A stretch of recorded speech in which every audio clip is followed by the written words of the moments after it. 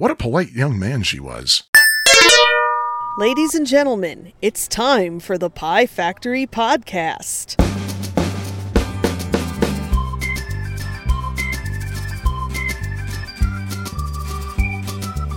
Huzzah! Huzzah. So, this is, take number 3, 4 of episode 127 of Pie Factory Podcast? Oh, this is definitely episode 127 of Pie Factory Podcast, that's for sure. In the previous recording, we had a kerfuffle about that, but turns out I was wrong yet again. But, yeah, we had a hard time getting this episode off the ground, let me tell you. So, you want to hear about hard times? Wait till we reach out to our underwriter for today. Oh gosh, yes, yeah, we got a new sponsor every episode now. It's underwriter. Quite refreshing to have true. If it was a sponsor, we'd actually have money. Yeah, that's true. But it is refreshing to have a different underwriter for each episode. To keep things fresh. Yeah. But once again, this is getting over nasty case of bronchitis, Jimmy G. And this is getting over tech support for my mother's laptop, Sean. Ugh. Yeah, I was visiting her, and she kind of very subtly snuck it up upon me while I was there. So it's like, ugh. That's what parents do. Yep. Yeah, my dad was never into technology, so I was I think the last tech support thing I did for my dad was he said, "Hey, I need to show you something. I just need to show you what happened." And he brought me out a cassette tape, in which the tape itself was kind of drooping out. I said, "Dad, all you do is you take the reel and you go like this and it's back." Stop. Pencil time. Yeah, exactly. And so you know what I did? What did you did? I got him the CD version of that tape for Christmas. Feeling. Not nothing that. More than. Oh. No, Feelings was a 45 RPM on RCA Records. Oh, I thought he had the whole album. No. Did Morris Albert actually have an album's worth of material? Probably theoretically. Huh. I don't know. No, I'm curious. Oh, God, no. Yes, this is the Wikipedia podcast. And for those of you not wise enough to listen to Autobiography of a Schnook, back in the late 70s, my dad played He had an album called Feelings. Oh, goodness. I wonder if the song Feelings is on it. But yeah, my dad played the hell out of that song. It was. I was going to say probably not, but then I was thinking about my favorite band, King's X. They had an album called Out of the Silent Planet, but the song Out of the Silent Planet was on the next album. Well, it's like Culture Club. They had an album called Color by Numbers, but the song Color by Numbers wasn't on it. It was just a single. There you go. At least in America. It might have been on the album in the UK. I don't know, but I don't think it was. And kind of like how the Doors had a song called Waiting for the Sun, but the song was not on the Waiting for the Sun album. It was on the next album, Hard Rock Cafe / Morrison Hotel. Oh, speaking of King's X, the guitarist has a new album coming out 1st of March. So throw that out there. Resonant ping if I had a bell with me. Ping. So, have you been playing anything lately, Sean? I've been playing the Fool. But let me tell you something there, James the G. Oh. I finally spent some quality time with my Collector Vision Phoenix. Oh? Which just solidifies my assertion that I am not going to be selling it. And sorry, Air Shack, it stays with me. And I was having a lot of fun with it. I finally figured out how to load Atari 2600 games, but of course, as soon as I figured it out, I didn't actually play any Atari 2600 games on it. I was like, oh, okay, now I know how to do it.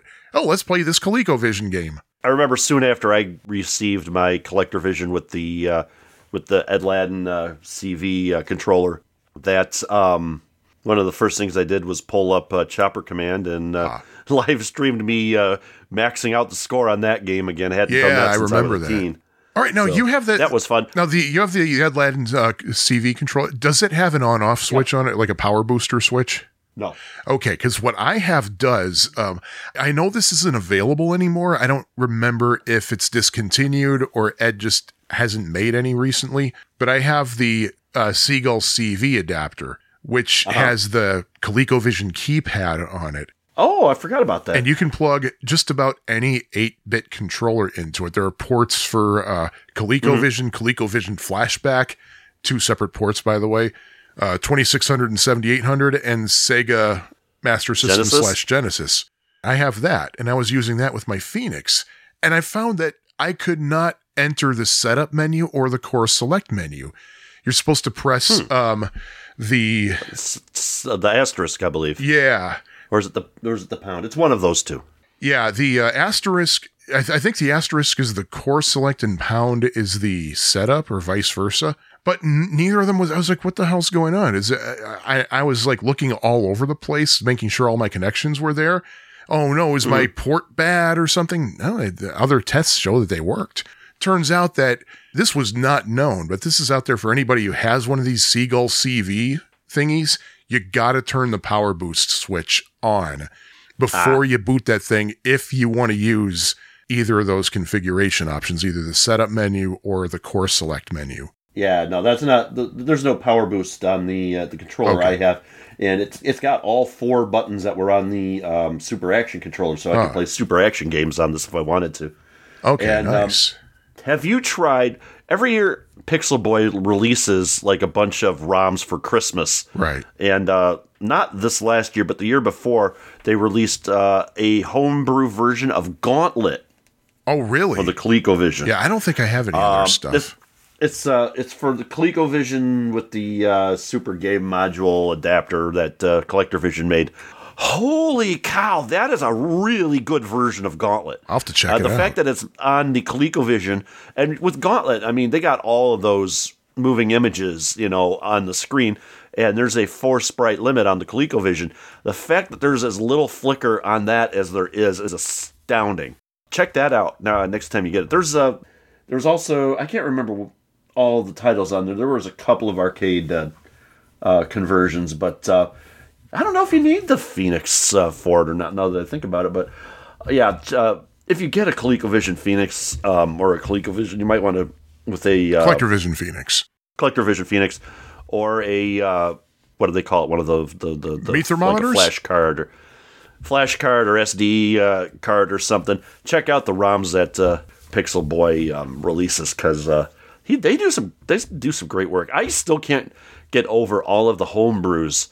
The ColecoVision homebrew scene is like outpacing the 7800 homebrew scene by a mile now. Yeah, but it's still far behind the 2600 homebrew scene. I would say might be questionable at this point, but we'll see. But the only thing I don't like is a lot of the new homebrews are being made specifically for the Phoenix or the Super Game Module. Oh, yeah. Which I get it. You want to take advantage of that. Yeah. But not everybody has those. And I don't know what I think about the CollectorVision Experience Club, where they release games that are only specific, that you can only get if you're a member of the club, because it's like way too expensive to join. And then once they close the membership period, then that's it. I mean, you're not getting the games there unless you overpay for it on eBay or something. Yeah, I hate when, not just that, but like Rhino Records is great with doing that with their handmade products. They call it Rhino Handmade. They'll make 5,000, and if you didn't get what you wanted, well, TS. Oh, well. Yeah, I'm not a fan of that, because it might be at some point later on down the line that I'll have the money for it. I just don't have it now, but I miss out, and I don't like that. But I can't fault them for what they do otherwise, because they've breathed new life into the humble ColecoVision, which, weird that I'm saying it's humble, but there you are. I'll tell you what, I was playing Cubert's Cubes on that thing. Oh my God, that is such a good conversion. So good. I like Gyrus on it. Yeah. And something I discovered, I think this is just because of the TV I use. Most of the time, Cubert's Cubes starts up, all the graphics are all kind of messed up, like when the game actually starts. I think what I have to do is literally, while the game is actually loading, I have to change screen modes on my TV, and then it works. It's really weird. I don't remember if it was one of the free games or if it's one of the ones CollectorVision has a couple of game packs you can purchase. They're expensive, but you get a whole ton of games with them. And if you do the math, it comes out to like maybe a couple of bucks per game. Sure. It's like they got 2 separate packs for $80, I think it is. And one of them has a clone of Bomberman, which is insanely awesome to play with 2 people. So that's a one to look out for. I don't think, is it called Bomberman? I think it is called Bomberman, which that is a deceptively difficult game. Looks easy, but you get into it, man, you're got to do some quick thinking. Make sure you don't get in the path of the bomb. Oh, I'm far enough away. No, you're not. Yeah, I'm trying to think if I ever played that game. I don't remember. Getting back to Kubert's Cubes on the ColecoVision. Yeah, I might have mentioned this on a previous episode, but the only time I ever saw an arcade Kubert's Cubes was at Galloping Ghost. And something that I noticed about their machine is that some of the sounds are mapped really weird. Like, for example, on the bonus screen, which you get every 4 rounds, usually when Qbert is rotating the cubes, there's just a little kind of like beep sound every time the cube rotates. Well, the way that the sounds are mapped on Galloping Ghost's machine is that every single time the cube spins, it plays the extra life sound, which is really distracting.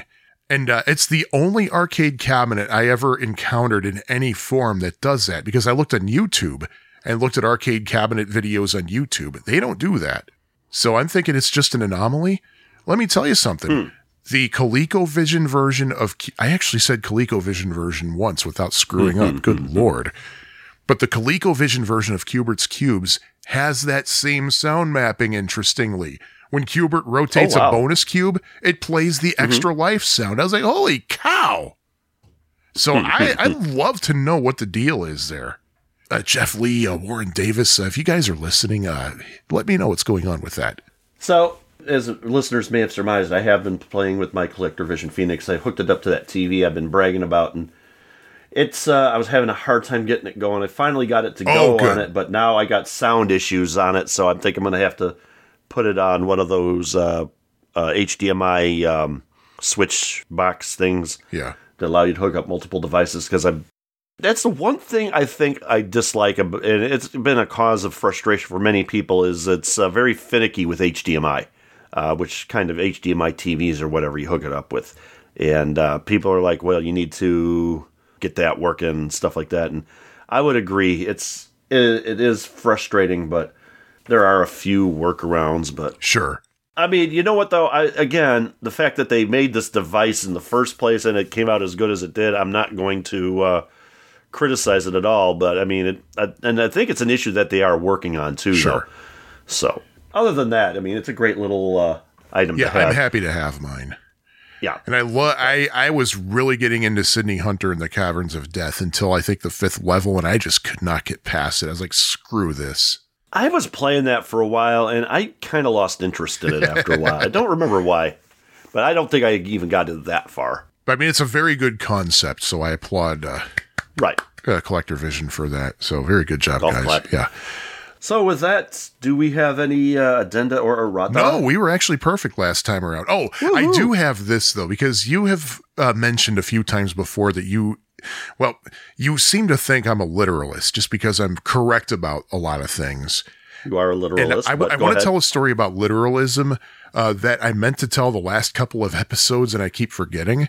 But you literally did not tell them the last couple yeah, episodes. Exactly. So I had to go to my doctor because I thought there was something wrong with my foot that I should get medical attention about.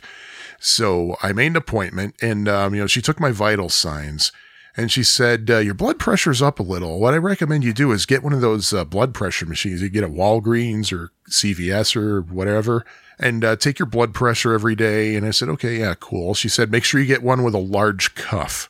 And she said, when you come back next month for your physical, bring the cuff with you. And I said, cool. So I get the blood pressure machine. I monitor my blood pressure like several times a week, if not every day.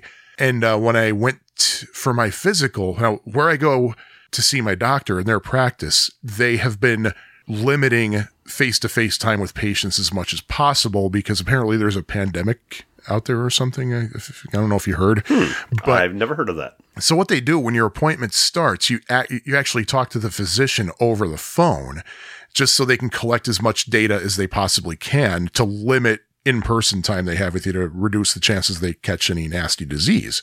So I'm on the phone with my doctor and I said, hey, I did what you said. I got a blood pressure machine with a large cuff. And just as you asked me to do, I brought the cuff with me.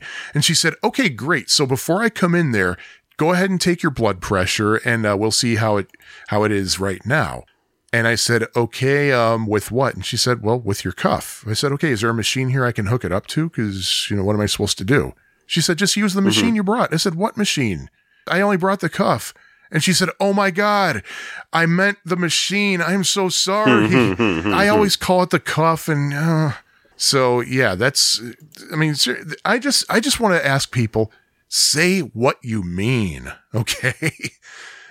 Try not to be so slangy. I mean, yeah.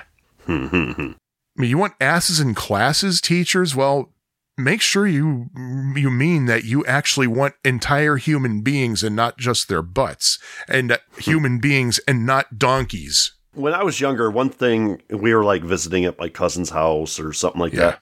When we were about to leave, one thing my dad would always yell is like, all I want to see are asses and elbows. And one time we got so frustrated with him saying that me and my brother and my sister all came out of walked downstairs from my cousin's house just with our butts and our elbows leading us the way. So he laughed it off. So literalism. Sean is a literalist. Indeed.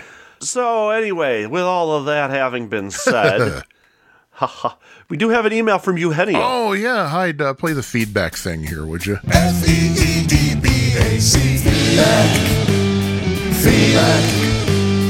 Feedback.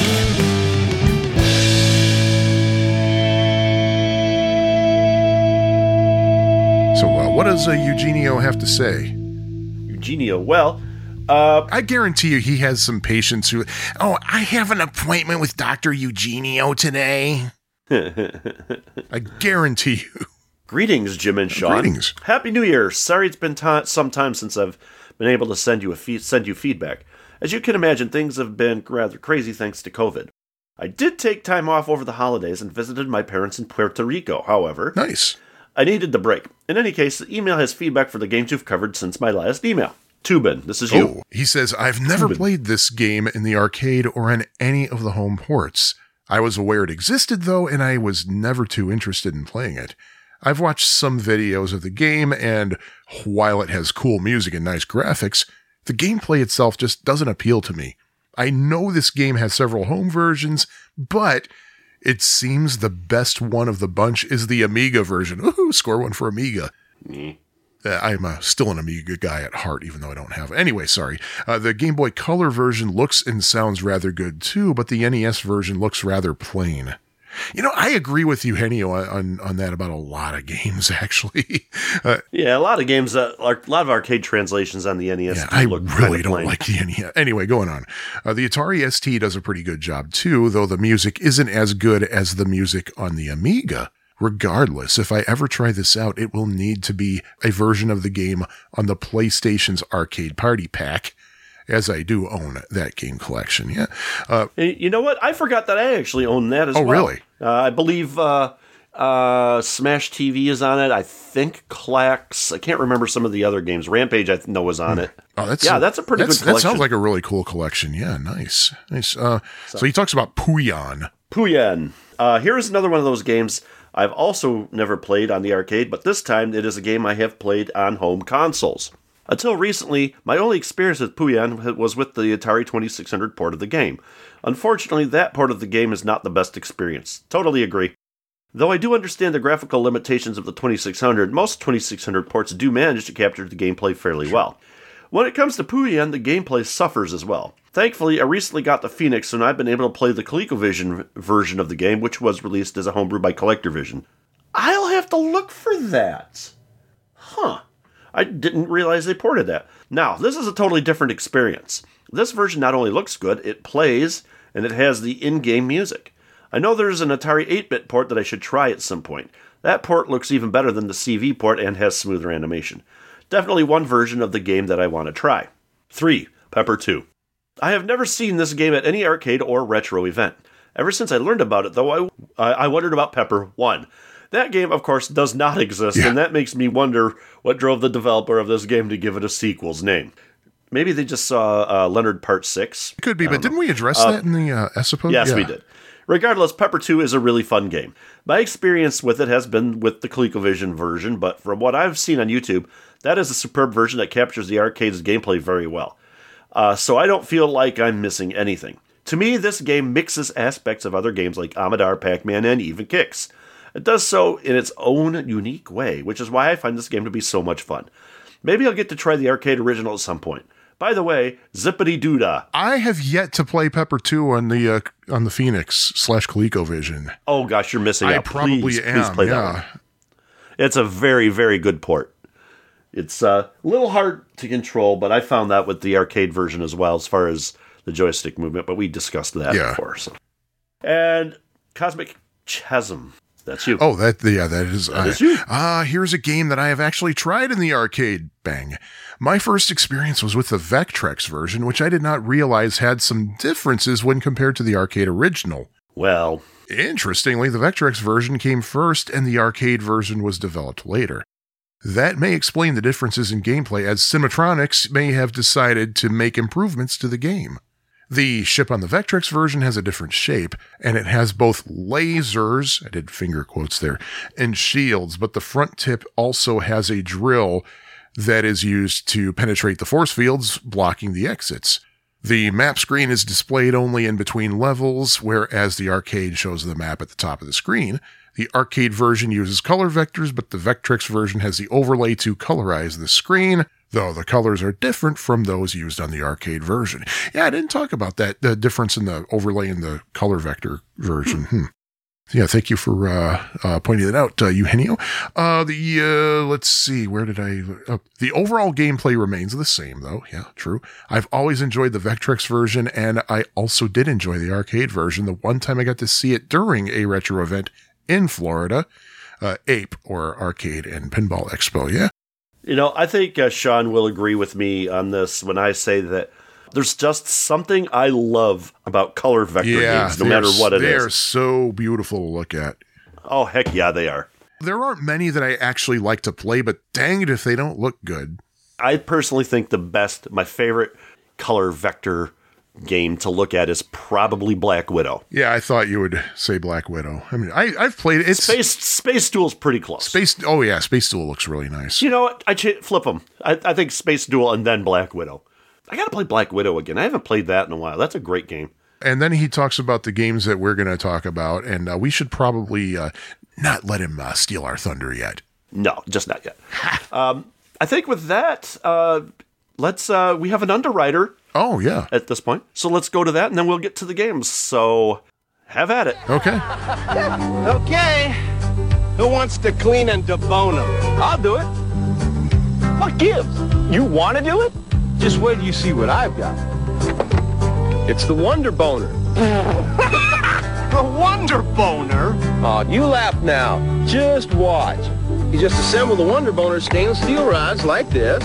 Take the fish, find the top of the spine, slide him through the ring on the Wonder Boner, and voila! The Wonder Boner. My wife would like that. Introducing the Wonder Boner, the amazing new fishing tool that makes deboning fish a breeze. The Wonder Boner's unique design removes the bones from trout, char, and whitefish. Simply connect the appropriate size stainless steel rods, start the spine through the ring, and push the fish through. It's that easy. And the Wonder Boner comes with a polyethylene storage case that doubles as a base and a cutting board. Why go through the hassle of deboning a fish the old-fashioned way when the Wonder Boner makes deboning fish this easy? Well, I think the Wonder Boner is a winner. So, Dave, where did you get the Wonder Boner? It's funny you should ask. Order your Wonder Boner now. Call 1-800-310-3039 and receive the amazing Wonder Boner for just $19.95. The Wonder Boner comes complete with 3 stainless steel rod tops and 2 extension rods and will debone fish up to 3 pounds. The Wonder Boner is the perfect gift for your fishing friends and your favorite chef. In fact, every tackle box and every kitchen should have the Wonder Boner. Call 1-800-310-3039 and order your Wonder Boner for only $19.95.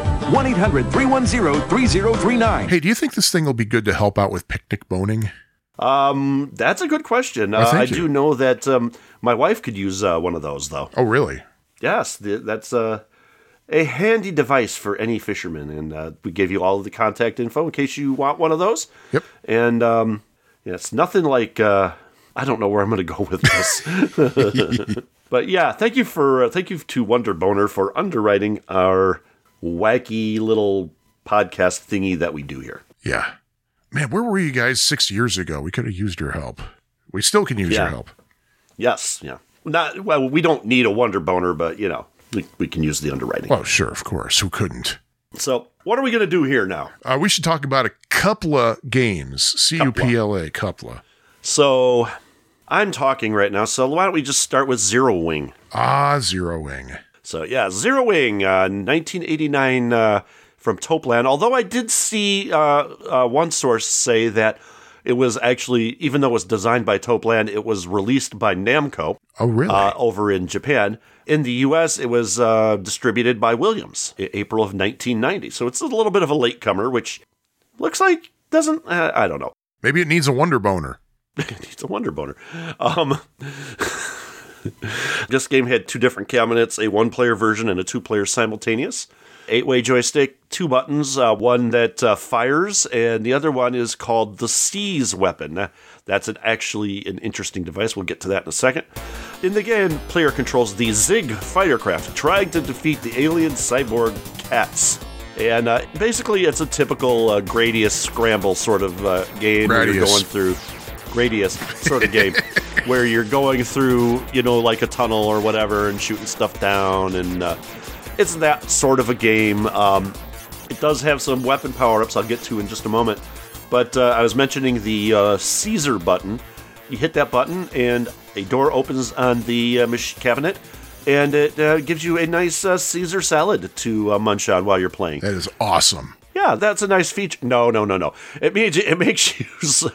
it allows you to capture an enemy and shoot it back out, destroying anything in its path. So I thought that was an interesting little difference between some of these other games. Now, there are power-ups, and I thought you don't say. Here we are. I got the power-ups in the wrong spot in my notes. If you shoot an enemy, destroy an enemy, rather, because the enemies take more than one shot, most of them, or a lot of them. The green one will give you homing shots. Blue one will give you lasers, and red will give you spread shots. Kind of the same deal as in, what was the game? Raiden. The only thing is you can only max these weapons out 3 times. Oh. Every now and then, there will be a token. It'll be a blue insignia, and it will speed up your ship. Every now and then, you'll see a bomb. You'll pick that up with your Caesar. You launch it up, and it works just like a smart bomb, killing everything on the screen. All the remarks I am trying to make about CAESAR, and I am just biting my tongue so much that it almost hurts. If you collect a different color power-up, when your weapon is maxed out, you'll give you the next weapon powered up, which I believe other games will like maybe take you all the way back or reduce you 1 level on the new weapon you picked up. But now there's 8 different stages in this. Stage 1 is called Natols. 2 is called Ligoris. 3 is called Pleiades. There's no Pleiades. I in it, so it's no. Oh, that's right. No, there's no I in it. It's Pleiades. Pleades. So it is Pleiades in this case. Aquis, there's a submarine tunnel, barricade zone. Stage 7 is It is Bellon. Bellon. And the final stage location is called Gerbara. You want to give me Gerbara? Oh, yeah. If you power up one of your weapons all the way to the 3rd power, every other token of that color that shows up gives you an additional 5,000 points. So that's very nice. And this I thought interesting. The enemy hit points are affected by the weapon the player is using when the enemy appears on the screen. For example, if you use the red weapon, the hit points required to destroy an enemy are multiplied by 1. Blue weapons are multiplied by 2, and green weapon are multiplied by 3. So, in some cases, it might not be to your advantage to actually pick up the more powerful weapon. So, that introduces a little bit of strategy into the game. I only found this out when I was doing the research. I played this a few times, and I didn't notice it, but that's interesting. A little bit of trivia about this game. This I thought interesting. Zero Wing started as a project not intended for commercial launch because it was actually intended to train new recruits at Toaplan. So they were just making a game to see what their new recruits could do. See what their new how good of a programmer their new recruits were. So they ultimately did decide to release the game, which actually became more of a learning experience, I guess. There is a invulnerability dip switch. If you turn that on, you're invulnerable, but you can also pause the game by pushing the P2 start button and restart the game with the player 1 start. Interesting. And holding up on the controls at the end of stage 4 will result in a special message from the Toaplands mascot. There's a warp zone in stage 5, and what you do is you take the uppermost path on the final upper section of the level, and that warp brings your player to the final stage. But you can only do that the first time you loop the game. And I think there's like 30 some... First time! Yeah. There's like some 30 loops, at least there is in the home ports. First time. There are 2 home ports for this game. You're implying that there's any time at all. Oh, my goodness. Yeah, no kidding. There are 2 home ports of this game, the PC Engine, or in the US, the TurboGrafx 16, and the famous Genesis port, or Mega Drive in Europe. And this is interesting. The Japanese version of the, I believe the Genesis version, has 35 different endings. What? There's 35 different endings, and if you get the best ending for completing the game 3 times, each ending afterwards will be the bad guy saying something weird. Something weird. Yes, and here's my favorite one. Ending number 30, Katz says, "I'm going to go pee-pee behind you. Now do you give up?" So, it's in Japanese, unfortunately. So, oh, by the way, speaking of Genesis and Mega Drive, I forgot to mention this, but our Patreon sponsor, Kevin Bean, had this wisdom for us. Fun fact, in America, we generally call the first book of the Bible Genesis, but in Europe, it's known as Mega Drive. So, thank you, Kevin. Well, I did not know that. They didn't teach me that in 16 years of Catholic school. And if you get the 35th ending... the 35th different ending of zeroing on the Genesis, the thing that the guy says at the end, the Katz guy, says something weird. CUB da A re west BCC west re west a da then S. That's actually a cheat code for the Genesis version of the game. The cheat code is actually pretty well known now, but yeah, it took people 20 years to realize that that was a secret code. What you do is you pause the game, then you press C up, B down, A left, right, B, C, C, right, left, right, A down, and then start again to unpause it. That'll bring up the game's test mode, and you can, introduce invulnerability and something like that. There will be a link in the show notes to a video of all of the different endings, and if you want a text version of the article, there's a website, which, you know what, we should have probably been...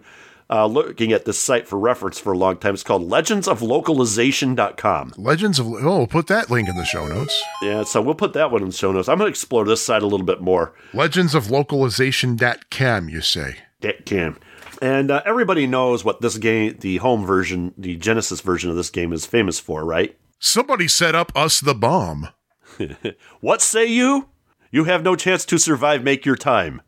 So, yes, all your base truly belongs to us. They belong to us. Oh, they are. They truly are. Dude, I got it. I'm sorry. I apologize for Matt because I've been nagging him for years about this. But, man, the Atari Protos site where it says all your protos are belong to us, to make it fully grammatical, it has to be all your proto, singular, are belong to us.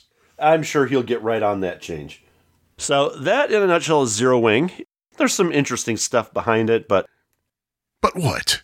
Let's jump into scores. Do we have any scores? Do we have any scores? Oh, we have scores. Do we have any scores? Do we? Yeah. Actually, let's see. This is interesting because on Arcade.com, it shows in their database, at least, there are only 2 arcades that have Zeroing. One of them is the One Up, which I believe is in Brisbane, and the other one is Galloping Ghost. Arcade.com shows their highest score as being from Galloping Ghost, performed by Pete Hahn. There's a shock. Just this past October 29th, 2021, he scored 575,740. 500? Yeah. However, the Twin Galaxies high score is by James Morris, who played it at the One Up in Brisbane. So basically, each location has a high score somewhere. So James Morris scored 1,092,090, and he submitted that score on November 6th, 2021. I wonder if maybe that was the Battle of the Arcades game. Oh, I you know wonder. what? That might have explain been. it. I don't remember for sure. Because they always have that battle of the arcades going on. Sure. Oh, geez. I've just been cruising this Legends of Localization. Pro Wrestling on the NES. A winner is you. That's where that comes from. Yes. So that was... Totally going grammatically back to your scoring. correct. Well... There's nothing grammatically wrong with that. So that was our scores then, huh? Yeah, that was it. Yeah. Now, the thing is, like, if you don't mind me interjecting with my thoughts on Zeroing right now. I was just going to ask you for your thoughts. Oh, okay. I mean, thank you. It's a nice looking game. It's well designed and it looks like it's a fun play, but here's the thing. About 99% of what you said was total news to me. For all I know, you could be lying right now because, man, it is difficult as all get out of here. Oh, I don't think I ever had a game last longer than 20 seconds of Zeroing ever. Yeah, this is not an easy game, no. It's not. It looks a lot easier than it actually is. And I want to really like it. I really want to play it because it looks fascinating. It's a nice nice looking side-scrolling shooter, but man, I can't freaking play it. Yeah, it's not an easy game. I can't say as I'm a huge fan of this game, to be perfectly honest, because it just feels like another like Gradius knockoff clone. Yeah. And for the time it was released, the thing I liked about Gradius is the graphics I think were a lot cleaner, and the gameplay was not that difficult to figure out. And this one, I just can't get into this one. I guess I really just don't like the dark graphics I did a full playthrough with cheats on the Genesis version. Yeah. And to me, the levels look the same over and over. They seem like redundant. Wouldn't know because I can't finish a level. Well, yeah, that's true, but I had cheats on.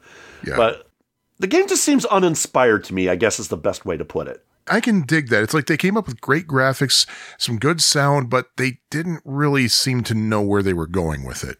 But that really, though, with the backstory that I uncovered through the research of this game, really explains a lot.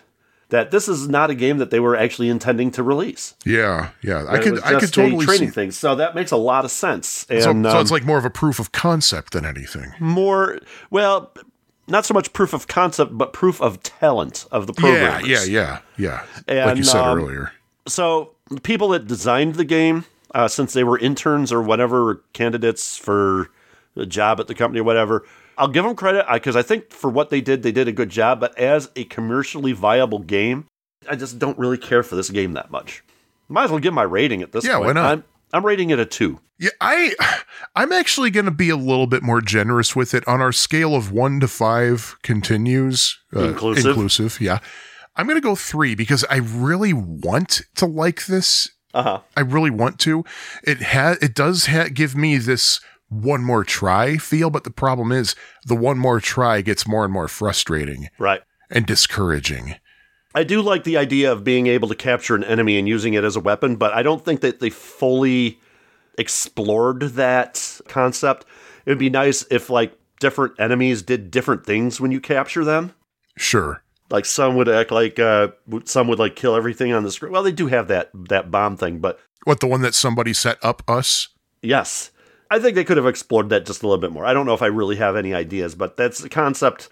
Well, let's put it, you know what would have been cool is if they had like a screen that was like a wall, it had like bricks or pieces of wall or something, and you used the capture thing and you had to capture a piece of the wall, launch it, shoot it, and then just keep doing that to get through the area. I think that would have been kind of neat. Maybe frustrating. I would save that for something like in a later level.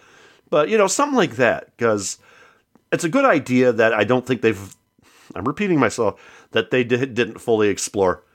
As an aside, I listened to one of our early episodes. Oh, God. I think it was the Terminator 2 episode. And I'm like listening to it and I'm like thinking about how much I was repeating myself in the early episodes. I still do it, but nowhere near as bad. And I was thinking to myself, wow, I am really unlistenable. So, wow, how much things change over the course of 6 years now? Yeah, it's gonna be 7 in April. 7, yeah. Yeah. So how things have changed. And I noticed that I don't say what it is that anymore. So I made a conscious decision to stop saying that. Nice. I think I do let it slip once in a while, but I don't do it much anymore. But at any rate, that's neither here nor there. I still have all my bad habits, so. Yeah, you better stop picking your nose while we record. I'm That's a terrible sorry, habit. okay? Jeez. Gotta do I think something with that, all those snuts. Are we done with Zero Wing? I believe so, although maybe I'll give it another chance, but not right now. Instead, I will definitely play the game again because the intro on the Genesis version is still funny. The meme was overdone, but the actual intro is still funny as hell. oh, and by the way, in case there are any Zero Wing fans listening to this who are like, you two are nuts, this is a great game, it's probably because you only played it in MAME. No. We have played the actual arcade game. We went to Galloping Ghost and played it. So, Yes, we did. and I had I've no played better it in MAME experience as well. Yeah. Oh, yeah. Me too. Sean was there when I played it, so I'll back him up as well. Yeah. So, yeah, and that's the thing. And I turned around, and on the other side of the room was Gradius, Nemesis, whatever it's called. And I'm thinking, I should have played that one instead. Oh my God! You know what else? I finally got the new Pac-Man book from. What's the name? Brett Weiss?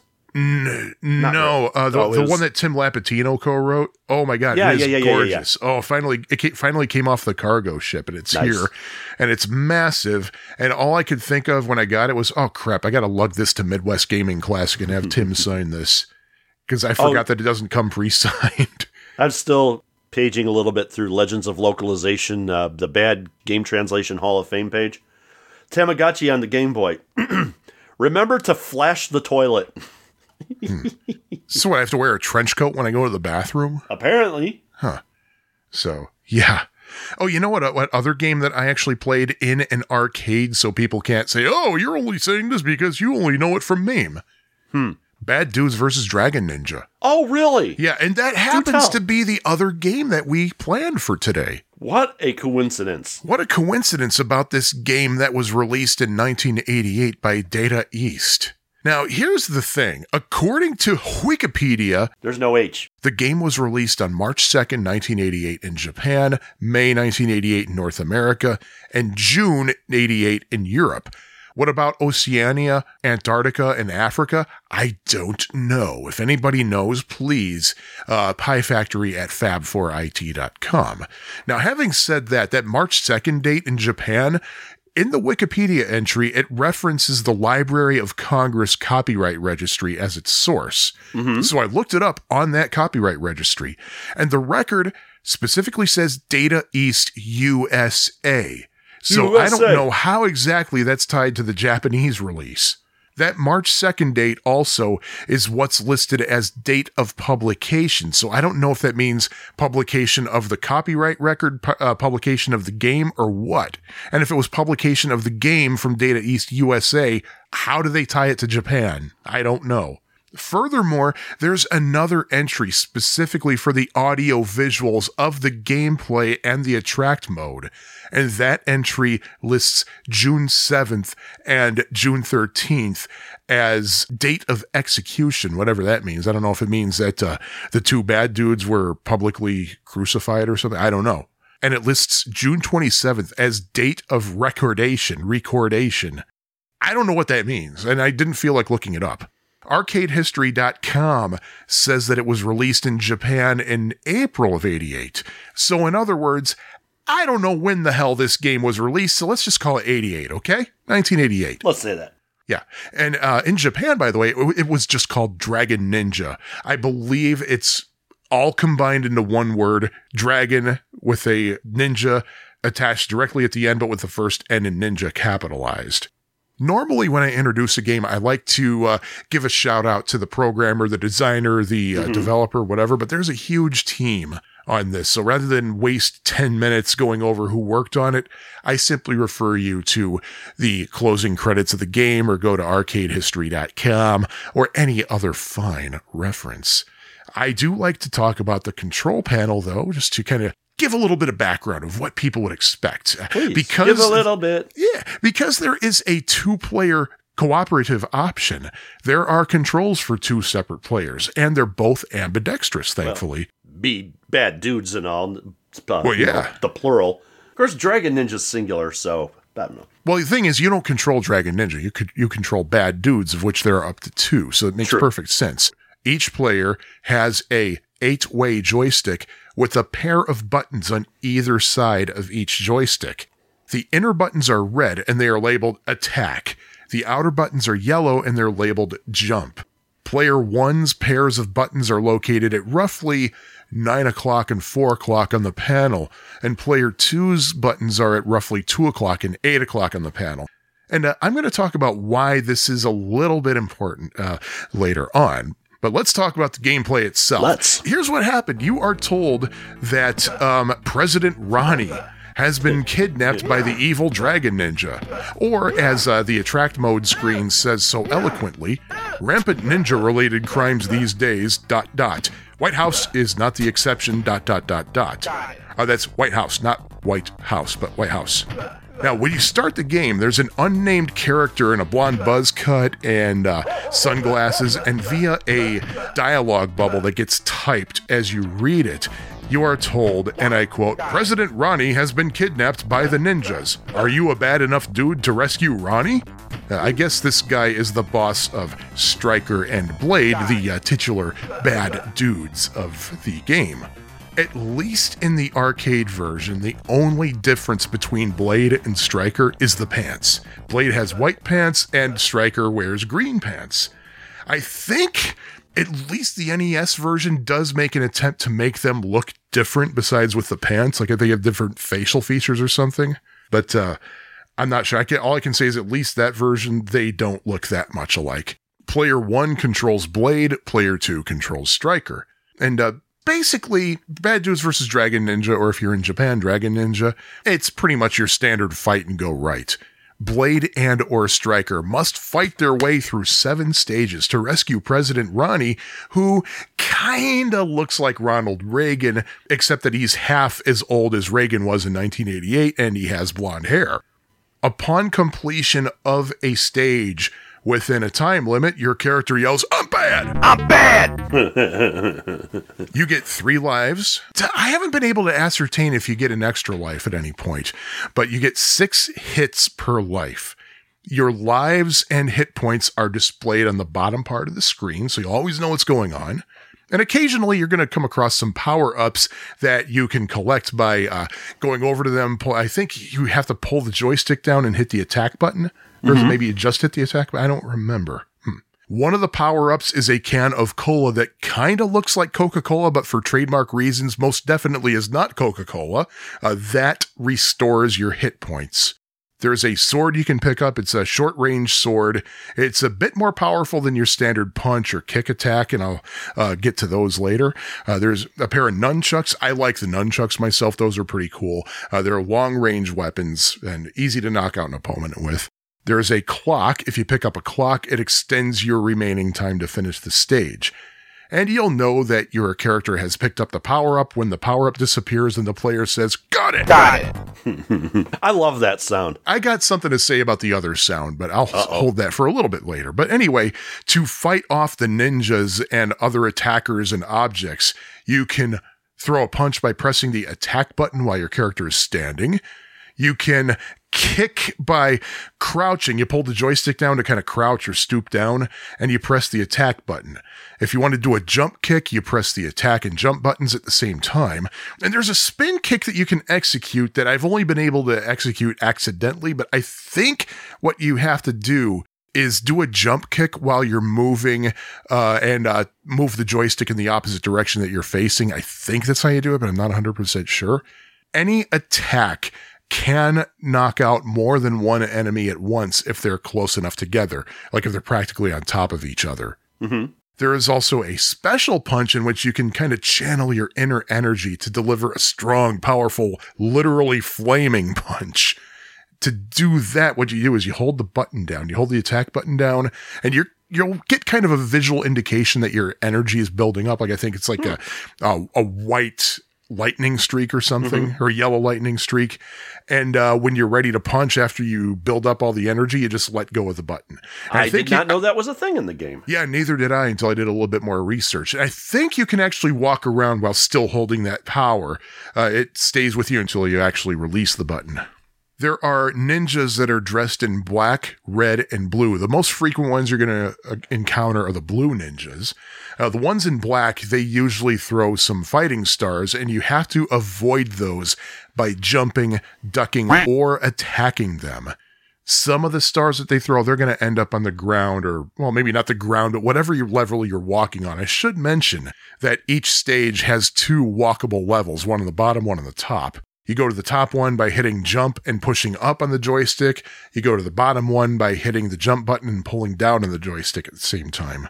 But you have to avoid the ninjas, because if they attack you or touch you in any way, you lose a hit point. In the references that I was able to find, they refer to an animal. It looks like some kind of wild dog or wolf or something, but that wild dog will appear on the bottom level from time to time. You can attack it successfully, but I've never been able to do it. I've seen some playthrough videos where people are actually doing that. They're able to kick the dog away, but I've never been able to do it. I don't know why. Now, because it's a fight and go right, there are going to be some boss battles. And during a boss battle, the boss's character's hit points will actually be displayed on the bottom of the screen. I like that. I don't like guessing. I like knowing when the boss is about to lose all the energy. So I'm going to talk about the 7 stages. It just makes me think of Paul McCartney's telling of how one time when he dropped acid, he wrote a note and he handed it to a friend of his and said, "Here, you take this, you keep it with you. This is very important." The next day when he was sober again, he said, "Hey, did I hand you a piece of paper?" And the guy said, "Yeah." He said, Can I see that? I want to know what I wrote." So the guy hands McCartney the piece of paper. So he opens it up and it says, there are 7 levels. Now, I'm not saying that this 7-stage format was necessarily inspired by Paul McCartney's acid trip, but you gotta wonder. I did not know Paul McCartney ever dropped acid. Yep. Did he drop the bass too? No, but he said that his technician is really good and usually doesn't drop it. So anyway, stage 1, you are walking on top of and below a fence in an unspecified city while fighting off usually blue ninjas. You'll see some of the black-dressed ninjas appearing, and you want to be careful there. There are going to be a couple of red ninjas. Attack the red ninjas in this stage, and they will drop a clock and a cola can that is definitely not a Coca-Cola can. And you'll know you're near the end of the stage when sword-carrying ninjas attack.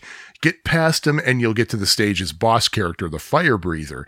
Now, the Fire Breather is actually the titular character Karnov from the 1987 Data East game of the same name. I noticed that. I did not, because I don't know Karnov, but I do know enough to know that Karnov in his own game is supposed to be the good guy, right? Yes, he is. Yeah, but he's an enemy in this one, so I don't know. But he actually breathes fire, so you have to attack him repeatedly while avoiding his breath. So he periodically blows a flame out of his mouth.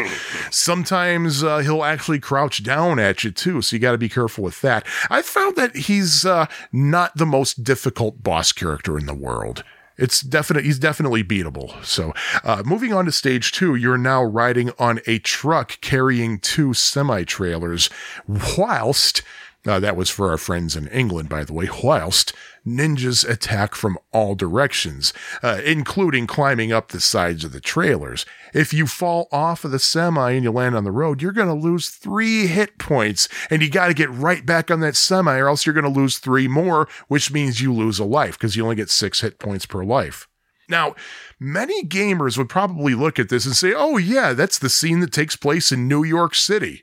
No, it does not.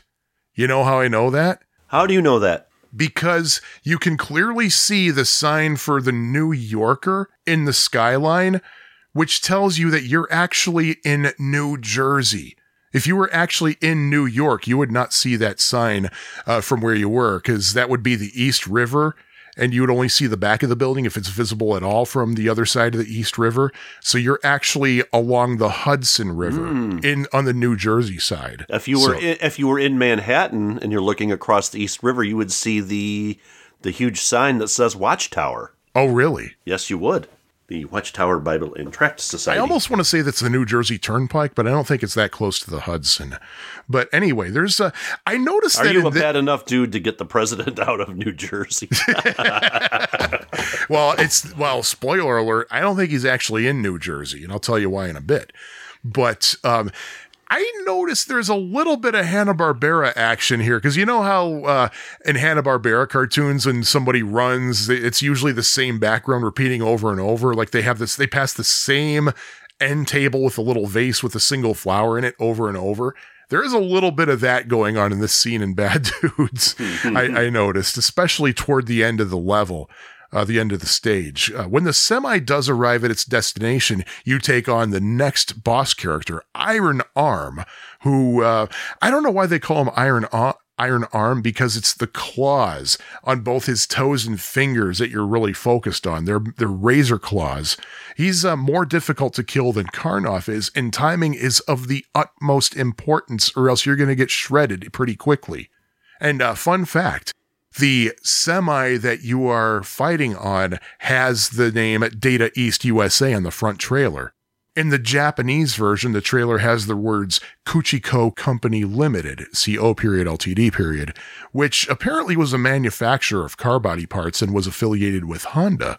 So moving right along, you got stage 3, you're fighting in a sewer, which very well might be New Jersey for all we know, because I'm not going to comment on North Jersey. But anyway, some of the blue ninjas strongly resemble Iron Arm in that they have razor claws.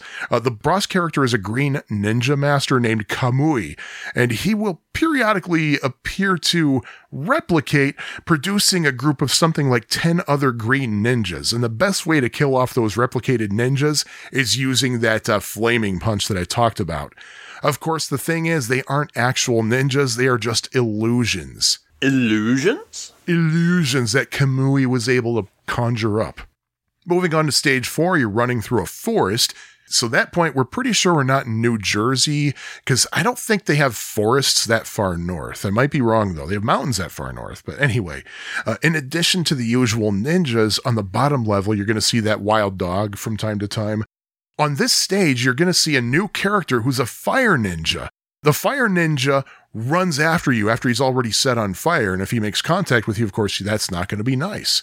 The boss character is named Animal, and he's based on Keith Moon. He has a lot of orange fur, and he plays the What? Oh, hold on. Sorry, I was thinking of the wrong one. This character named Animal, he wears a lot of armor, and he tends to retaliate immediately after you attack him. So once you do attack Animal, you got to back away immediately so that when he retaliates, he totally misses you and hits the air. Then you move on to stage 5, which is kind of like stage 2, except instead of being on a semi, you're now going on a train. And instead of New Jersey, you're now in a landscape that resembles the Western United States, like where the Rockies not the Rockies, but kind of in that, if you're ever flying out west and you fly over those beige areas with those like mesas and everything, it kind of looks like that. The Colorado Plateau? Kind of, yeah, I guess so. Yeah, like Colorado, maybe Utah. But Karnoff makes another appearance in this stage, not as the boss character, but as just one of the other enemies. This time you can actually jump to other train cars. I don't know if you can, I think you might be able to jump to the other semi-trailers on the semi-stage, but I've never been able to do it successfully. The gap on the train is pretty wide, so you have to be really careful. In fact, I think it's recommended that if you do change train cars, you do so only when there are no enemies attacking you, so you have enough space. The boss character, Akai Kage, he's going to throw some Kusarigamas at you. What is a Kusarigama? I don't know. You don't know what a Kusarigama is? Jeez. Well, it's a Japanese weapon that contains a kama, K-A-M-A, which is kind of like a sickle, and it has a heavy iron weight attached to it. I got a couple of fun facts for you, by the way. Oh, how fun are they? Oh, they're such a blast, let me tell you. Well, bring them on. Sure, on this stage, on stage 5, you actually go left. So at this point, it's temporarily not a fight and go right game. Say, that is a fun fact. It's a throw your heft to the left game. So it's a fight and go right most of the time game. Yes. Another fun fact, on one of the train cars, the word Chelnov is painted. Do you know what Chelnov is? It is another Data East game, but it's like a fighter. It's not a fighter, kind of like a Gradius. It's like Tetris, sort of thing. Isn't it? No, it's kind of like Gradius. Oh, okay. I thought it was like Pac-Man. No. It's not a shooter game. I think you're a person and you're running and shooting things. Well, the name of the game is Atomic Runner Chelnov. Yes. And I'm thinking that Chelnov might be Data East's equivalent to the Galaxian flagship from Namco, because apparently he makes cameos in a lot of other Data East games. Yes, he does. So, yeah. And when I first heard of Chelnov, I thought it was a sequel to Karnov, but no, it's not. But anyway, let's move on to stage 6, which takes place in a cave. Here you have an additional little danger, and that's falling stalactites. The little things on top of the cave. Things on the bottom of the cave are called stalagmites, by the way. One mnemonic I use to remember the difference is that the word bottom has an M, as does stalagmites. So there you go. But anyway, you can dodge or destroy the falling stalactites. The boss character is named either Devil Pole or Devil Pole. I don't know how it's pronounced. And he is a master of Bojutsu, which is the martial art of stick fighting. Those long rod thingies. You remember the Star Wars kid meme from the late 90s? Think of one of those, but without the little lasery things at the end. And once you get past that, you are in the final stage, the Dragon Ninja's headquarters.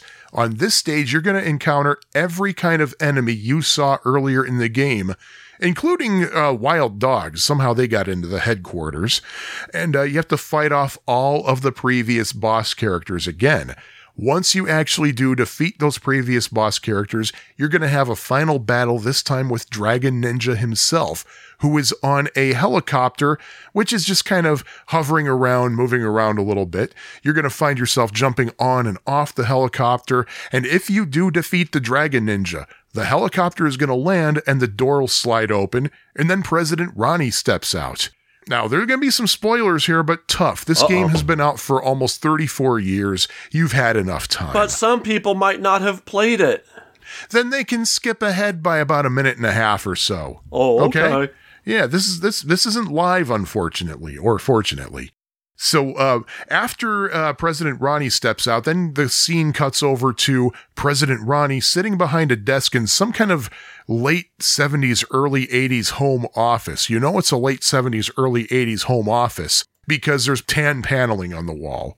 In this scene, he thanks you, and just like with the bad dude's boss at the beginning of the game, text kind of appears to be typed on the screen. It says, "Hey dudes, thanks for rescuing me. Let's go for a burger, ... Ha, ha, ha, ha. Ha, ha, ha, ha. It doesn't say, "Hey dudes, thanks." It says, "Hey dudes, thanks, comma, for rescuing me, period." Anyway, hey, after dudes, that... Thanks for rescuing me. After that, there's a scene that cuts over to the White House, as it says earlier, with President Ronnie and a huge crowd of guys who are wearing navy blue suits, and at that point, the game's credits roll. And at the end of the roll, you have this message. "Glad to see you. How you enjoyed the game. Watch out Data East's new games to come. Watch out for snakes. Huh. And that's Bad Dudes versus Dragon Ninja. More Data East games to come. That reminds me of the more battle scenes coming in Space Harrier. Remind me, I don't remember. I didn't like that game, and I don't really remember. Yeah, it was after you died. It said something like more battle scenes are coming soon, or something like that. Go back and listen to our Space Harrier episode. Yeah, and I was the one covering Space Harrier, wasn't I? Yes, you was. Yeah, I did not like. Anyway. So that was Bad Dudes versus Dragon Ninja. Jimmy G, I'll let you have a chance to talk now because I've been talking a lot. What are your thoughts, observations, etc.? Well, first of all, the first place I ever played Bad Dudes versus Dragon Ninja, I was a bad enough dude to play it at the Aladdin's Castle at the Louis Joliet Mall. Aha. And, I mean, the game is all right. It's nothing spectacular. It's not great. It's not bad. It is what it is. It's just a mindless beat 'em up. It's a little silly. It's a little fun. You know, it's kind of like smack in the middle for me as far as games go. It's more remembered for... Well, I'm not going to go into that. Were you thinking about the "Are you a bad enough dude" meme? Yeah. But the one thing about this game, it is very reminiscent of RoboCop. But, of course, the reason for that is that was a Data East game as well. And I bet they were using the same engine. But it seemed like, especially the first level, seemed a lot like the RoboCop arcade game. But, yeah, it's fine. It does what it does. It does good, but it's not spectacular. I'll play it from time to time, but it's not a go-to for me. Sure, I can see that. I have a couple of observations I want to share, unless you want to share further. Please, no, I think I think I'm done. Okay, well, first of all, there's a little video game physics I want to talk about here. Oh no! Yep. Cue it. It's time for another edition of Video Game Physics! In today's observation of video game physics, we see something that's actually very common to many video games, but it was just really noticeable to me this time around for some reason, and that's that enemies in Bad Dudes vs. Dragon Ninja are immune to all objects thrown by enemies. If an enemy throws an object, everybody's immune to it except your character. And basically the two bad dudes, your character or your partner's character. Interesting how that works.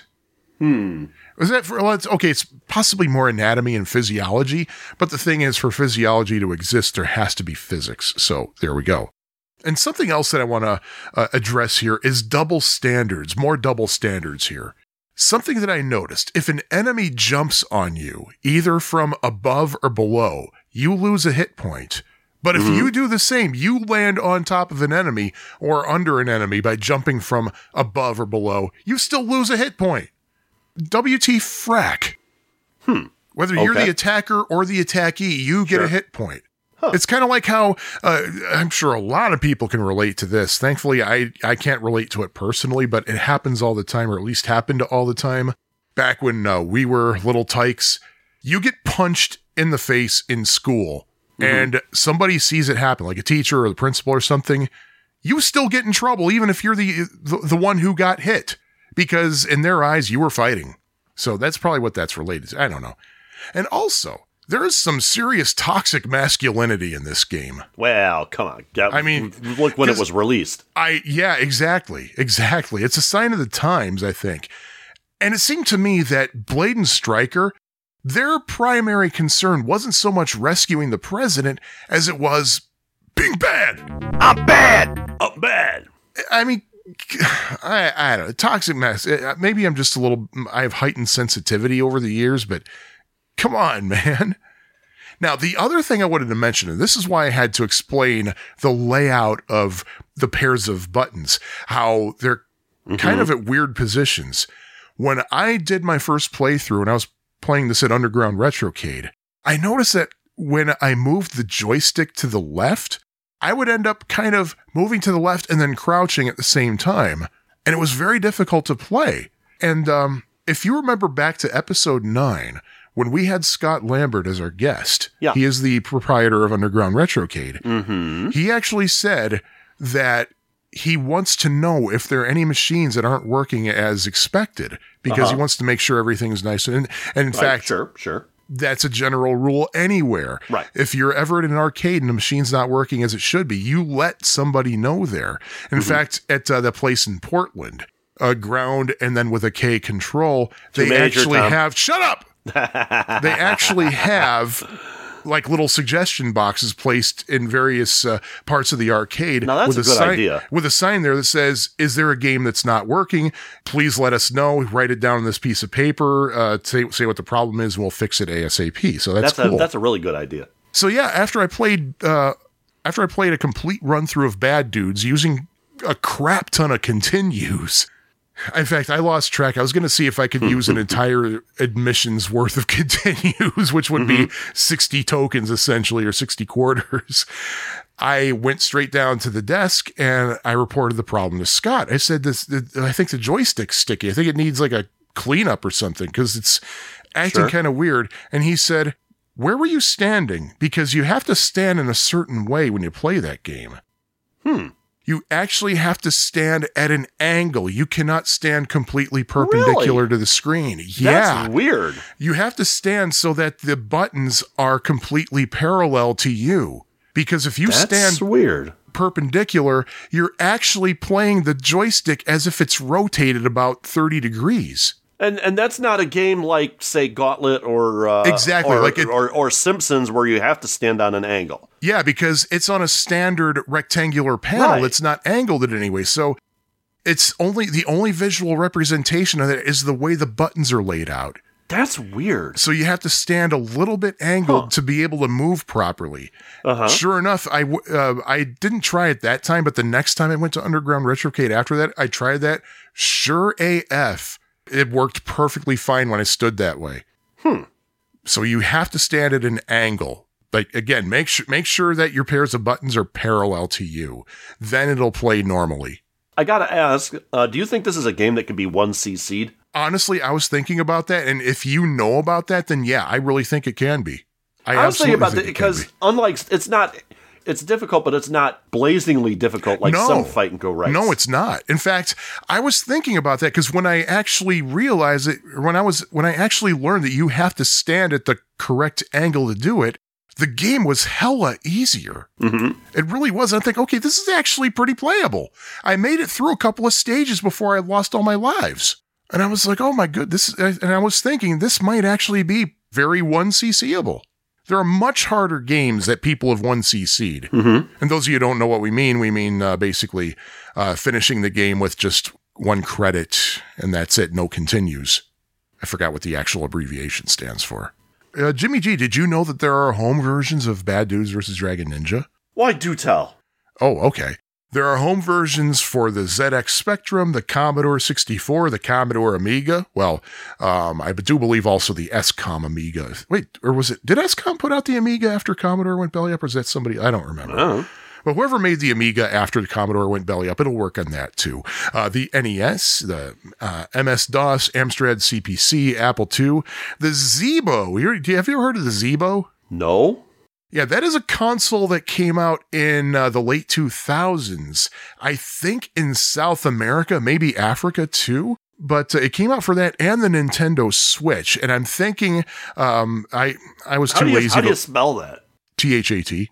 But how do you spell Zeebo? Zeebo. Oh, actually, no. In the lands where it actually was released, it would be Zeebo. Oh, 2 E's. Or would it be Zedbo? I don't know.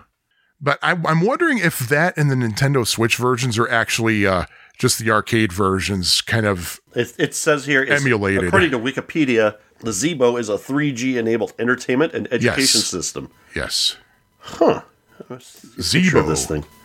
Wait, isn't that like a weird animal? Like a neat system. Huh. It's got a neat form factor. It's probably the modern era's Acorn Archimedes. It's probably a really, really amazing system that no one's ever heard of. Yeah. So there also is kind of sort of a sequel to Bad Dudes vs. Dragon Ninja. There's a game called 2TWO Crude, known in other places as Crude Busters, I think. And it takes place 23 years after Bad Dudes vs. Dragon Ninja. It's not a true sequel, but it's more of a spiritual sequel. It's also done by Data East. And Pinstripe Games actually tried unsuccessfully to crowdfund an official sequel to Bad Dudes. They did that about 8 years ago, I think, and they didn't raise the funds, unfortunately, or fortunately, depending on your thoughts on the game. I'm just looking up the stuff here on this Zeebo console, and it only lasted 2 years, from 2009 to 2011. And it was founded by Ronaldo Normand in 2008, working on a prototype devised by Dave Durnell, and a business plan by Mike Yuen at Qualcomm. Company's stated intention was to create an affordable console with inexpensive games and educational content delivered by wireless digital distribution to circumvent piracy. Doesn't use DVDs or cartridges. Games and other content are downloaded wirelessly over broadband cellular networks. In addition to games, the Zeebo system also provides internet connectivity, enabling users to access educational and informational content, communicate via email, and do social networking. And, it was for...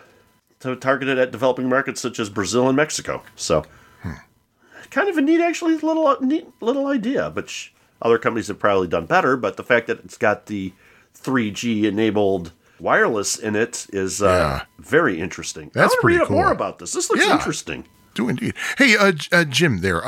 Yes. When did you first see and or play Bad Dudes vs. Dragon Ninja? I did mention that already. But I did see it. I'll mention it again. It was at the Louis Joliet Mall at Aladdin's Castle.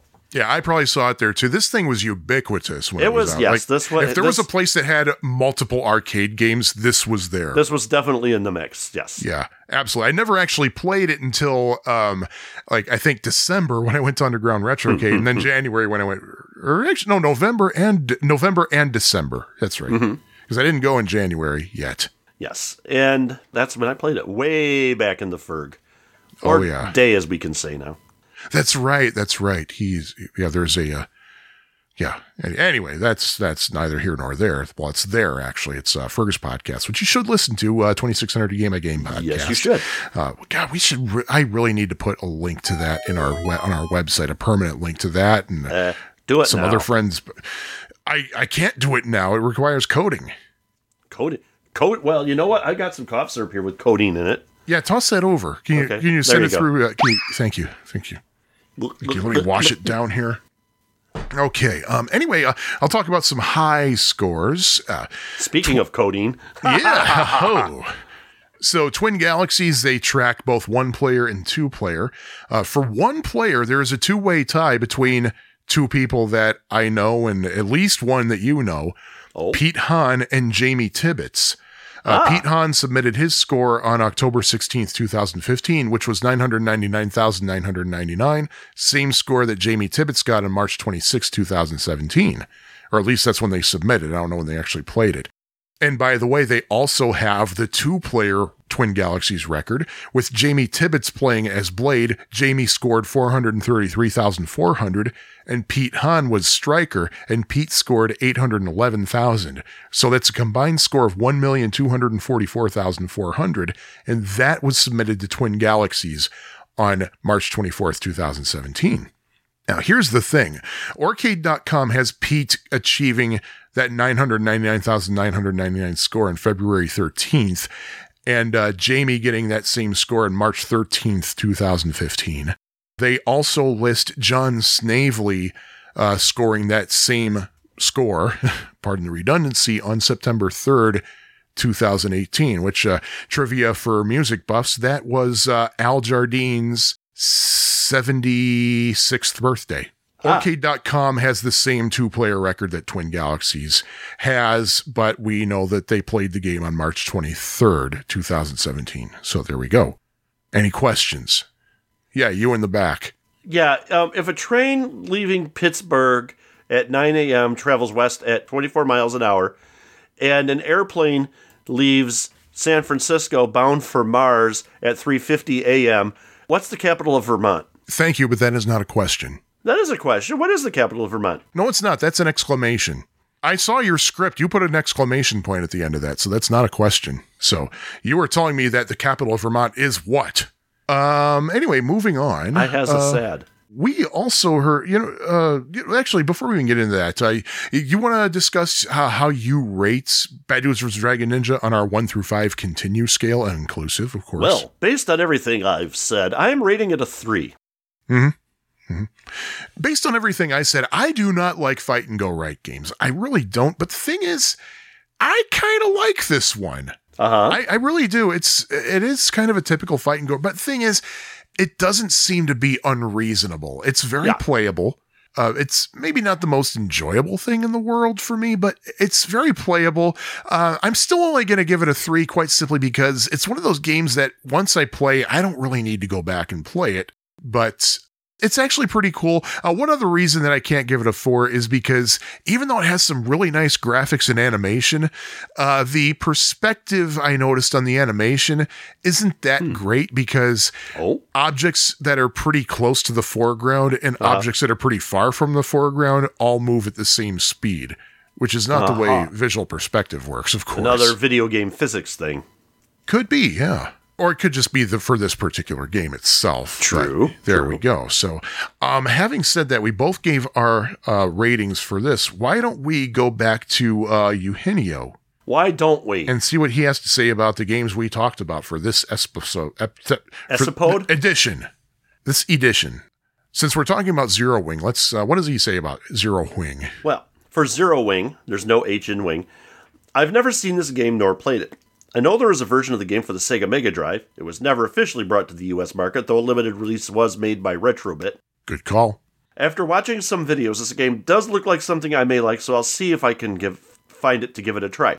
The cool think I learned is that the Mega Drive version has an opening movie that features the alien cyborg cats, but it seems the words are so poorly translated that it makes the whole intro sequence rather funny. This version also has a true ending that lets the player defeat the final boss, something that cannot be done in the arcade version. Huh. Interesting. Very interesting. I might as well read Bad Dudes. It's only a couple of lines. Yeah, I've been talking Bad a lot. Dudes. This will be brief. This is not a game I've ever played. Looks kind of cool. I know there's an NES version, so I'm going to give that one a try. Not sure of how good it is, but it does look pretty good. Hopefully the gameplay is also good. So that's all for today. Going to the final frontier, gaming. Gaming, yes. Something I actually did since the last episode, besides going to an arcade to do our research. I'm so happy that I actually did get to do some gaming. I played some Atari stuff. I played some ColecoVision stuff, and I'm happy. I didn't play a lot, but hey, it was worth reporting on. Mm-hmm. So I was kind of joining Eugenio for a very brief time in a way, so spiritually at least. Yes. And we both did get over to Galloping Ghost for once. Yeah. And what game? There was one game I was playing. What the hell game was I playing? I hadn't been to Galloping Ghost in over a year. I was kind of disappointed. There was a problem with the joystick on the sit-down Sinistar. I was a little disappointed with that. But, again, it's a huge arcade. And they got so many machines. 856, I think. And very few people to work on them. That's not a criticism. That's a fact. That's a fact. Yeah. There's only so much they can do given the manpower they have. But and Doc has a lot going on. He owns like half of Brookfield by now, I think. Well, it certainly seems like it. It's only going to be a matter of weeks before we start hearing of the Galloping Ghost Zoo. Yeah, no kidding. He's going to probably buy out White Castle. No, that's not in Brookfield. That's in LaGrange. That's French for the Grange, by the way. Oh, well. Yeah. The more you know. Indeed. So shall we reveal the thematic theme of the theme? Yeah, could you please reveal the thematic theme of the theme, please? Yes. That would be, these are games that have become part of internet culture. What with Bad Dudes, which I was doing some research on that, and I found that those memes kind of peaked around 2005. Yeah. And then with Zero Wing, everyone knows All Your Base R Belong to Us. That was in the home version. I do like Somebody Set Up Us the Bomb better, though. I do like that. What say you? You have no chance to survive, make your time. So, having said that, I just want to disclaim something. I do feel that I'm speaking for the both of us here. It is amusing, but the thing is, let's face it, like, these games were programmed by people whose first language was most definitely not English. Oh, definitely. And English is a difficult AF language to learn.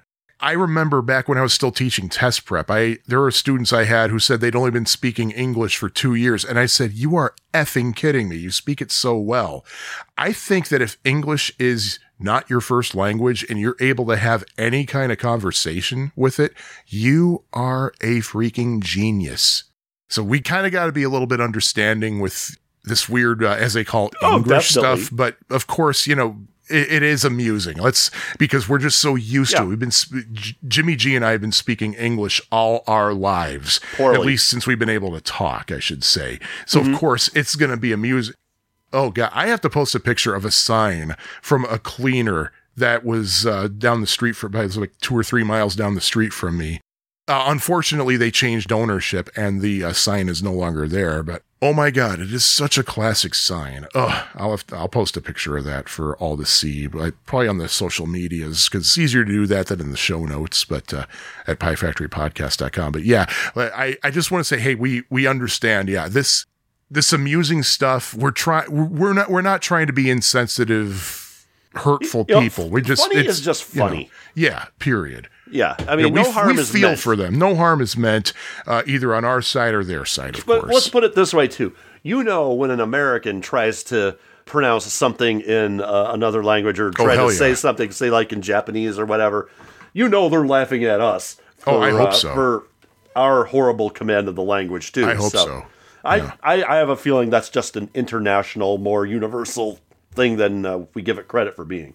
Yeah, absolutely. In fact, I'd be worried if they didn't laugh at how badly we speak foreign languages, because quite frankly, Americans suck at it. Yeah, really. I would love to learn Spanish. The problem, and I really want, I'm really hoping to someday. The problem is I'm always going to have an accent because I cannot do the roll and the R. I can't. I do have to say, though, that our friend Andrew speaks Mandarin pretty well from what I understand. That's right. Yeah, he does. Yeah. Last time I saw him when he was in town a few years ago, we went to Big Bowl downtown, which is kind of a Chinese, I think it's a Chinese fusion kind of place. Downtown Chicago or downtown Joliet? Downtown Chicago. Okay. Downtown Joliet doesn't have anything. Are you kidding me? It's got a casino. And the way he was ordering, the way he was pronouncing things, I was like, oh, look at you, Mr. Chinese man. He's done a lot of studying of Chinese. Yeah. By the way, he was a guest once on our BBS episode. So. Yeah. Oh, he was, wasn't he? Yeah. And by the way, we really should just wrap it up. But before we do, and before we talk about the games we're going to talk about next episode, I want to offer a sincere thank you to the following people who have been really generous to us over Patreon. And I'd like to offer an insincere thank you. Yes, indeed. So thank you to Kevin Bean, Retro Game Club Podcast, Rory the Charles Coleman, Daniel Chavez. I don't think there's a Charles in there. Mike Hat NJ. I don't think that's his real name, by the way. Oh, well. Mark Super, Timmy Mack, Lance Endries, Air Shack. I know that Air Shack is his real name. He showed me his birth certificate. Christian Williams, Kurt Musgrave, New Balance Stores Phoenix. Oh, that's got to be a fake name. Thank you also to Richard Grounds, PJ Steele, D. Alex, Atari Bytes Podcast, Art Guglielmo, the SNES Podcast. Thank you, Greg, Nate Lockhart, Richard Valdez, Keith Sheehan, and of course, Underground Retrocade. You know, I have actually heard that New Balance Stores Phoenix is actually a fast food restaurant. Huh. Yeah, okay. It's a fast food joint. Yeah. Nice. I think it's a McDonald's franchise, actually. Interesting. Yeah, don't let the name fool you. Okay. God, I was already fooled. But anyway, yeah, thank you guys. And just an update, those of you who didn't see the previous month's income from Patreon went straight to NAMI St. Louis, basically to help them with their mental services that people undoubtedly need after the tragic storms that had happened over there.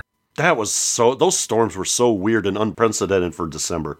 Yeah. Oh, yeah. I remember, though, that was just a week or so before Christmas. A couple years ago, we had some tornadoes run through the towns down by me, Coal City, Illinois, just a week before Thanksgiving. So, yay. Yeah, Good so Lord. it's getting weird out there, folks. All right. So anyway, guys, thank you. Well, I don't know. I think some of these might be women. Actually, no, I think they're all guys, actually. But anyway, thank you all for donating to us, which in turn got donated over to a very, very worthy cause. Yes. Jim, what games are we going to talk about for episode 128, hopefully? Well, we are going to talk about Three Stooges and Splat. Oh, I hope they're Joe, Curly Joe, and Shemp. Oh gosh, yes. Actually, Shemp's not. Actually, I kind of like Shemp. Anyway, you know what? That'd be, well, I'll save it for the next episode. Okay, all right. Yeah, let's not go off on that tangent. But anyway, yeah, Jimmy G, thank you so much for doing this episode and for allowing me to be part of it. And this is Sean. We're in a new year now, which means I have to come up with a new sign-off technique. Yeah. Rather unfortunate timing that I chose last year to use Monkeys song titles. And of course, I used Michael Nesmith's song title as a song that he wrote for the Monkeys as my sign off for the last episode. Random stuff from Inspirobot? I think that was yours, and mine was going to be a Chemical Element. Ah, okay. So, well, we'll go ahead and sign off. All right, so this is Sean. I'll talk to you again later. So until next time, Wolfram, also known as Tungsten. And as for mine, your time on Earth is interesting. Indeed. And support your local arcade. This episode of the Pie Factory podcast was edited and produced by Hyde St. Pierre. Opening and closing theme is The Happy L, composed by Sean Courtney. Follow the Pie Factory podcast online via Facebook, on Twitter at Pie Factory PFP, or on piefactorypodcast.com. Support the show at patreon.com/piefactorypodcast. Jimmy G, did you know that there are home versions of Bad Dudes vs. Dragon Ninja? Why, do tell. Oh, okay. Well, there are home versions. Excuse me. Take two. Well, there are home versions for the console is that for? Excuse me. Oh, take three. What happened? Someone set up us the bomb. We get signal. What? Main screen turn on. It's you. How are you, gentlemen? All your base are belong to us. You are on the way to destruction. What you say? You have no chance to survive, mate, your time. Ha ha ha.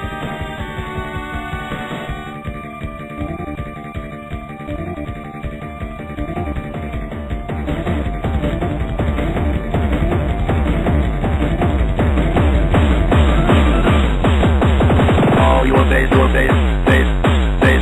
all your base, don't belong to us. All your base, all your base, don't belong to us. All your base,